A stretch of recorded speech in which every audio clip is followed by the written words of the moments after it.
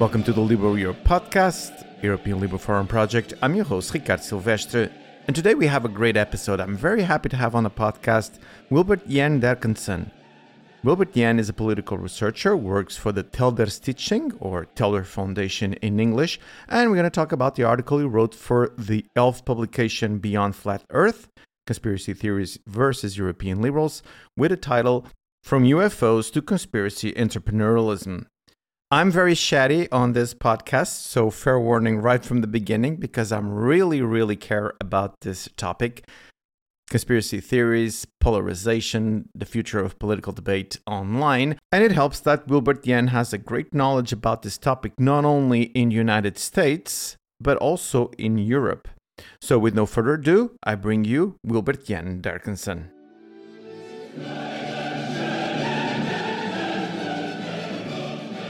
I'm here with Wilbert Jan Derksen. Wilbert Jan, thank you so much for coming to the podcast. Yeah, many thanks for the invitation. Oh, it's great to have you here. And like I said, in introduction, you have an article From UFOs to Conspiracy Entrepreneurialism. That's a tough word to say.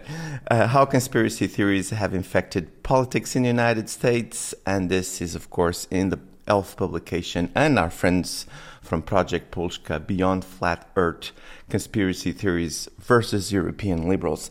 But before we go into your very interesting article, and I'm looking forward to talking to you about the topic, I want you to introduce yourself a little bit to our listeners. So how did you get to this point here that we're talking now? As you said, I'm a political researcher working for the Telder Stichting. So the Telder Stichting is a liberal think tank that is affiliated to the Dutch Liberal Party, the VVD. There I conduct all sorts of different researches, but my main research right now is about digitalization and its impact on society. Yeah, one of the topics we also talk about in that research is about disinformation and, of course, conspiracies. So you've been having a lot of work then. Yeah, exactly. Well, we're looking forward to know more about your work as we're getting into the end of our conversation. I'm going to ask you to please tell our listeners where they can follow the work you're doing and the work of your the foundation where you are. But let's dive into the article because I'm looking forward for it. It's a great article. First of all, congratulations, because you do go into a lot of historical detail and you create a narrative that is very easy to follow. I'm not going to go into those kind of historical moments and historical details because people can read it. I want to go into the core of some of your arguments. For example, you go into the concept of being an entrepreneur in conspiracies and how that relates to then getting into floating the zone strategy with conspiracy theories, disinformation, misinformation, how to game algorithms and digital platforms. So please tell us about what I'm going to jokingly say are these new startups on conspiracies and misinformation. Yeah, so I think when we talk about conspiracy entrepreneurialism, we really have to look especially at one individual, and this is Alex Jones and his InfoWars platform. So Alex Jones is an individual from the United States who has been basically spreading conspiracies already since the late 90s, but mainly around 9/11 he became a really spokesperson for the conspiracy surrounding this event. And this coincided with the growth of the internet as well. So you see around that time that this InfoWars platform of his really starts growing up to the point where we have the American elections of 2016. Yeah, I think we should not underestimate the impact that he might have had on the outcome of that election, because he really initiated a campaign support of Trump and attacking especially Hillary Clinton. And this InfoWars platform really receives millions of visitors per month. But yeah, what his business model basically is, because if you go to this website, it seems like it pretends to be like a news website, of course, with a lot of fake news stories and conspiracy theories around there.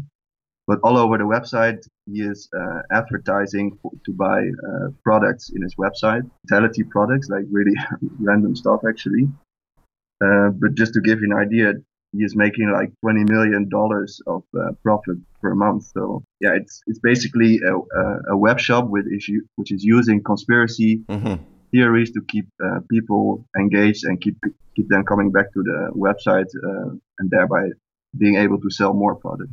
But at the same time, poisoning the stream of not only political debate, but also from normal people living with each other, because we do know, and I'm quite sure you've been following this very closely, there are more and more, families that have people who are addicted, almost like addicted to this. And it can get to a breaking point where into families, they outcast someone or someone outcasts themselves because there's no more communication going.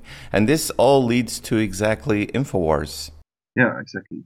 Yeah, so I think when you look at the United States, I think one of the main reasons why conspiracy theories are so present right now is also due to their political system. Like they have a two-party system, and when you think about it, it makes a lot more sense to spread conspiracy theories about your political opponents in that type of system, because you have only one enemy, let's say, to focus on. Whereas like in a multi-party system, like I'm from the Netherlands, we have like more than 20 different parties contending for the elections. So then it's a lot harder to spread conspiracy theories about all of them, right? It's a lot less credible that you are the only one that is not corrupt, and all of them, they are engaged in this big conspiracy. So I think especially those type of political systems are vulnerable for these types of political strategies. I'm going to follow up on what you're saying about the entrepreneur part of this, because like yourself, and personal note here, this is very interesting to me, and therefore I may be speaking a little more than I normally do on the podcast, but I talk with Wilbert Jan and he agree with this. Because the other thing that we saw, you're talking about Alex Jones and the way that he made his little empire of lies and misinformation and conspiracy theories. And I was particularly interested in a similar phenomena that also made a great impact, and particularly in this last election, and it still is making it the QAnons and Q itself. And if you study Q, you do know that this is most probably just this obscure megalomaniac pornographer. He's an administrator of a mirror site with a message board, 8chan, and then 4chan, and then 8chan, and then 8kun. And this guy by itself created a following of millions of people that believe the most insane things, like cabals of pedophiles and Satanists, and how they control not only the United States, but the entire world. Wilbert Jan, help us understand how this thing just grows and establishes itself in this way. Like you said, how these theories are created, I think this is almost impossible to prevent, because it happens on like the outskirts of the internet, where people enjoy anonymity, and like these message boards we were talking about, like 4chan. This is something I think we cannot do a lot about, but what we can do something about, and which I think is the bigger problem, is the spread of these theories, which goes mostly through social media, because it are the algorithms of the social media which have like an amplifying effect on these conspiracies. And this is the whole business model of social media as well, to keep you engaged as long as possible by giving you the content more and more in a extreme form, let's say. So you click on one video maybe talking about anti-lockdown measures, and then you get recommended all types of other videos talking about conspiracy. So in that way you get sucked into this rabbit hole. That reminds me of the Social Dilemma documentary, I'm sure you know, where they explain that very, very well, which is the idea is to have you on the platform so that they can sell advertisements. Yeah. And they do generate all kinds of juicy content to keep you in the platform.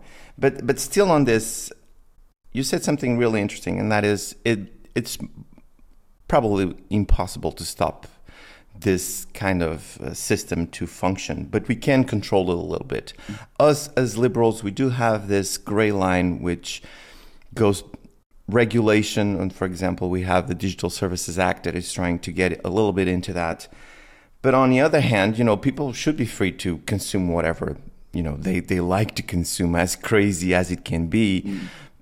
So do you have a position of that? Because I do have a follow-up question on that. Yeah, so what I think the main problem we should focus on is this amplifying effects that these algorithms have. And what is the policy right now is that these tech companies are self-regulating. So they have introduced some measures like fact-checking, for example. But the most important point in my view, like the algorithms, they are not doing anything about that. And that makes sense because it goes against their own business model. So that's where really the EU needs to step in to make like regulations and to create transparency regarding these algorithms. And on the other hand, also to educate citizens on how to behave in like in digital space and how to arm themselves against disinformation, how to recognize it. And so I think those two measures can already help a lot to prevent the spread of these type of theories. Indeed, that's a great point. But at a certain moment, we do need to have a red line. If you go into the classic liberal thought or even libertarian thought, it gets to a point that the thing will not work. I was talking with someone from your country, our MEP Lies Schrijmacher, and she is in the European Parliament in the group that works with the American government. And I was asking her, I was like, how can you have, a normal working relationship between two blocs if you have someone that was elected in Georgia in the United States and he's a QAnon believer? How can we have a fruitful discussion and fruitful negotiations if you have someone saying, yeah, it's all a bunch of, even in Europe, you have stealing, there's children that is being stolen in England. There are problems in the Netherlands with anti-lockdowns. You guys don't know what is really going on. How do you do this, Wilbert Jan? How do we discuss, important topics with this kind of people? I think it's very difficult. I think, of course, we need to establish what are the facts. Like there's something like alternative facts. It doesn't exist. There are only facts. So yeah, what these social media companies are doing right now with fact checking, I think, is a good first step. But then we also need to break open these echo chambers and prevent that people get sucked in these rabbit holes and start radicalizing in these ideas, therefore creating more polarization. And the more polarized the society is, the more they go towards the fringes of the political spectrum. And that is normally where these conspiracies reside. You mentioned in your paper the fact that we live in a society where we are now in a post-truth era, and there is all this fake news and everything is relative and everyone has their own realities. And also you were talking about polarization. That is one of the systems that is working on that one, which is the echo chambers. You just mentioned that a minute ago. So the question to you then is, how can we have a fruitful political debate when we have people living in completely different realities? Yeah, that is a good question. I think it goes back to what I mentioned before. So create more transparency about online regarding these conspiracy theories, and on the other hand, also educate the citizens on how to recognize these type of theories and to learn them that you cannot believe everything you read on the internet. And I think when it comes to elections themselves, like what you saw in America was pretty predictable that Trump was going to cause a fuss because of this voting per mail. So it is my opinion that, of course, I understand this in the context of the corona pandemic, they did this, but it is my opinion that we should just, whenever it's possible, stick to the most traditional, basic form of elections, which is just voting with a pencil in a voting booth. So also not like a digital voting system. because even when it's like 100% safe, which yeah, I don't think you can ever be sure about that. But even when it is, like only the illusion that something happened, like for example, somebody putting a USB stick in a computer and making a photo of it and then posting it on social media, this can already be enough to undermine a Hmm. election result. Yeah, that's a great point. And actually, you guys in the Netherlands, you do have some experience with this. Yeah, Working for my dissertation on my thesis, I did study that the Dutch government actually asked help with the Americans, which is funny how things are. And you guys yeah, moved from electronic voting to ballot voting. yeah. Because I think we had this system like 20 years, but then somebody revealed that it was possible to read out these systems from a distance, and there, yeah, I think also it was vulnerable to fraud. And the problem with electronic system is that you can also not recount it. Like you Hmm. just get a number printed and that's it. So that's why we just went back to the red pencil, which I think was a good idea. Yeah. As we record this, and I'm sure Wilbert Jan is also following this very closely, there is this wave of, in United States, we'll try not to speak only about the United States, but there's this wave now on not only disputed states, but now even solid Republican states where this hysteria that there were problems with the elections and we need to have a fourth and a fifth and a sixth inspection of electoral systems. It's the thing is going a little bit out of control. But let's drop that and let's talk about Trump. It's unavoidable, I would say, and also to understand this and try to Mm. anticipate the future. You do have a special interest in this, and particularly with the fact that the Trump presidency was just an accelerant for conspiracy theories. Go a little bit into that, please. Even the reason why Trump went into politics like this was because of a conspiracy. Like around 2011, there was this conspiracy about Obama birth certificate conspiracy, like where they alleged that he was born abroad and not in the US, and therefore he was not eligible to serve as a president. And Trump sort of became a spokesperson for this movement. And yeah, this really gave him a lot of political popularity within the Republican Party. Yeah, in the end, he didn't run that year, but it was it revealed to him the power that conspiracies have to gain political popularity. So therefore, we see when he did run in the 2016 election, like this became an integral part of his political strategy, like to attack his political opponents with conspiracy theories.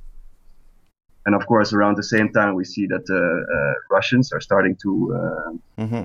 engage in disinformation campaigns, like targeting American civilians, also with conspiracy theories bolstering Trump and attacking Hillary Clinton. And we know now that the Trump campaign also made use of the Cambridge Analytica, Mm-hmm. yeah, this company who basically made political profiles of American citizens using user data, and then also pointing out the people who they thought could be swayed towards a Trump vote, and then bombarding them with disinformation. And of course, during the entire Trump presidency, he was always attacking the traditional media, and thereby also encouraging people to yeah, do their own research and to just basically go online. And actually, the then candidate Trump spoke with Alex Jones and he praised his work. A guy that he says that children that were killed in a school by a Yeah, maniac with a gun was a false flag operation. It's that insane. Wilbert Jan, as we're getting to the end of our conversation, and again, there is so much to talk about that I'm going to ask you to yeah. please come back. Just your last 2 minutes open the door like Cambridge Analytica, the Internet Research Agency in St. Petersburg. Just that will be a very interesting conversation to have as a follow-up. But let's move then Mm. now a little bit into Europe. You do present in your article a couple of examples of similar dynamics here in Europe. So how do you think then the thing will progress here in our side of the Atlantic, and again how to fight it? So I think what you see right now is that a lot of conspiracies that originate from the US are also spawning right here, like QAnon, for example. At least here in the Netherlands, there is a lot of believers in that conspiracy right now as well. And I think that has a lot to do with that we as European citizens, we consume a lot of American media. Like, of course, we have the Hollywood movies and Netflix documentaries, and like at least in the Netherlands, the American election get more news coverage than the elections of our neighboring countries. So this is one of the main reasons. And we see that this example that we talked about of conspiracy entrepreneurialism is also being copied. Like exactly this business model is being copied by individuals here in Europe. Like here in the Netherlands, we have one guy who is doing exactly the same thing as Alex Jones. Contributing factor is that we are also seeing that political polarization is increasing. Like it also was the case in the US, and I think like the COVID pandemic is only gonna add to that. So yeah, what can be done about it? First of all, I think we really need to take it seriously. Like a lot of these conspiracies sound like so ridiculous that it's almost funny, but when you look at the impact they have on society, it's quite serious. Like they really pose a security threat. Like there have been incidents in the past, and politicians getting intimidated and stuff like that. So yeah, like I said before, what I think is the main point that we need to do is to hold the social media companies responsible about this and to start really regulating them. And I think in that case, in that sense, we can take a lot of inspiration, like how the EU did it with the GDPR, like really setting an example for the rest of the world to follow by imposing like serious regulation. I think those are the most important things that we can do about this. Because it is expanding, and they camouflage themselves very easily. So the QAnon, and not getting into a lot of details because it's going to extend the podcast way above the time we have together. But QAnon is also going into a change. They're metamorphing, and now it's Save the Children. And just the other day in London and in Paris, I'm not sure about Amsterdam, but I think also in Madrid there were these rallies where people were saying we need to save the children. The children are disappearing and they're being used for sexual deviancy.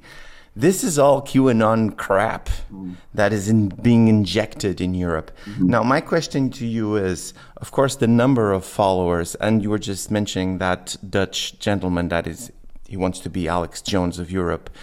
There are less adherents, so that is a positive. So the question is, are you afraid that even if there's not a lot of adherents to this kind of movement in Europe, this thing can start growing exponentially? Or do you think that we will always have the protection in Europe of people being smarter in this kind of analysis and not so prone to follow conspiracy theories? I think if we back it up with a good education and more regulation, this could be like an important shield. But like you said, it's true that these conspiracy theories like always evolve and they add elements from other conspiracies, like from local contexts as well. Like even this QAnon conspiracy is basically a successor to the Pizzagate theory, which was going around the 2016 election. So yeah, it's important to always keep an eye on these type of conspiracy and see their effects in society and possibly the security threats that they can form. All things for us to keep following very closely and also follow your work. So as a final note, please tell our listeners where they can find your writing and your thinking. You can go to www.telderstichting.nl. Yeah, most of the content we produce is in Dutch, but occasionally we also produce, in collaboration with ELF, for example, we also produce English content. So if anybody is interested, take a look on our website. And are you on social networks and fighting algorithms there? Yeah, yes, we are. I believe the name is also like Telder Stichting. Okay. We are on LinkedIn, Twitter, and Facebook. Wonderful. Well, anyway, I'm going to put all the links on the podcast show notes so that people can follow not only the foundation but also yourself. And for now, I'm going to thank you so much for coming to the podcast. But again, I promise our listeners that I will have you back to continue this conversation. But Wilbert Jan, this was a great pleasure. Thank you so much for coming to the podcast and talk to me. Yeah, thank you for the invitation. And looking forward to the next time.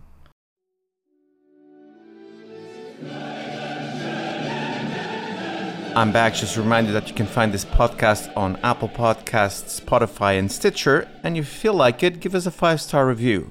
In that way, you can help us spread even more liberal values and ideas.